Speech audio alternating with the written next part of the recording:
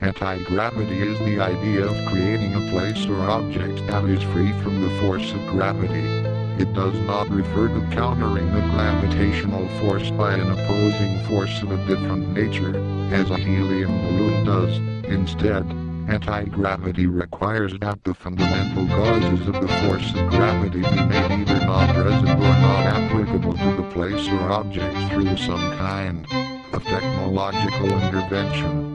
Anti-gravity is a recurring concept in science fiction, particularly in the context of spacecraft propulsion.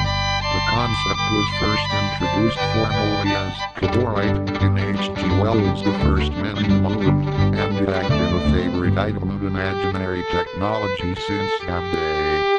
In the first mathematically accurate description of gravity, Newton's law of universal gravitation, gravity was an external force transmitted by unknown means. However, in the early part of the 20th century, Newton's model was replaced by the more general and complete description encoded in general relativity. In general relativity, gravity is not a force in the traditional sense of the word, but the result of the geometry of space itself. These geometrical solutions always cause attractive forces.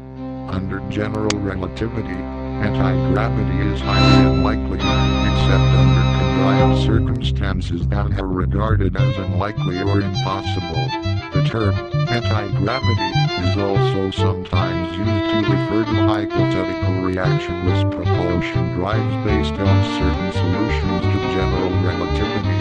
Although these do not oppose gravity as such, there are numerous newer theories that add on to general relativity or replace it outright, and some of these appear to allow anti-gravity-like solutions. However, according to the current widely accepted physical theories, verified in experiments, and according to the major directions of physical research, it is considered highly unlikely that anti-gravity is possible.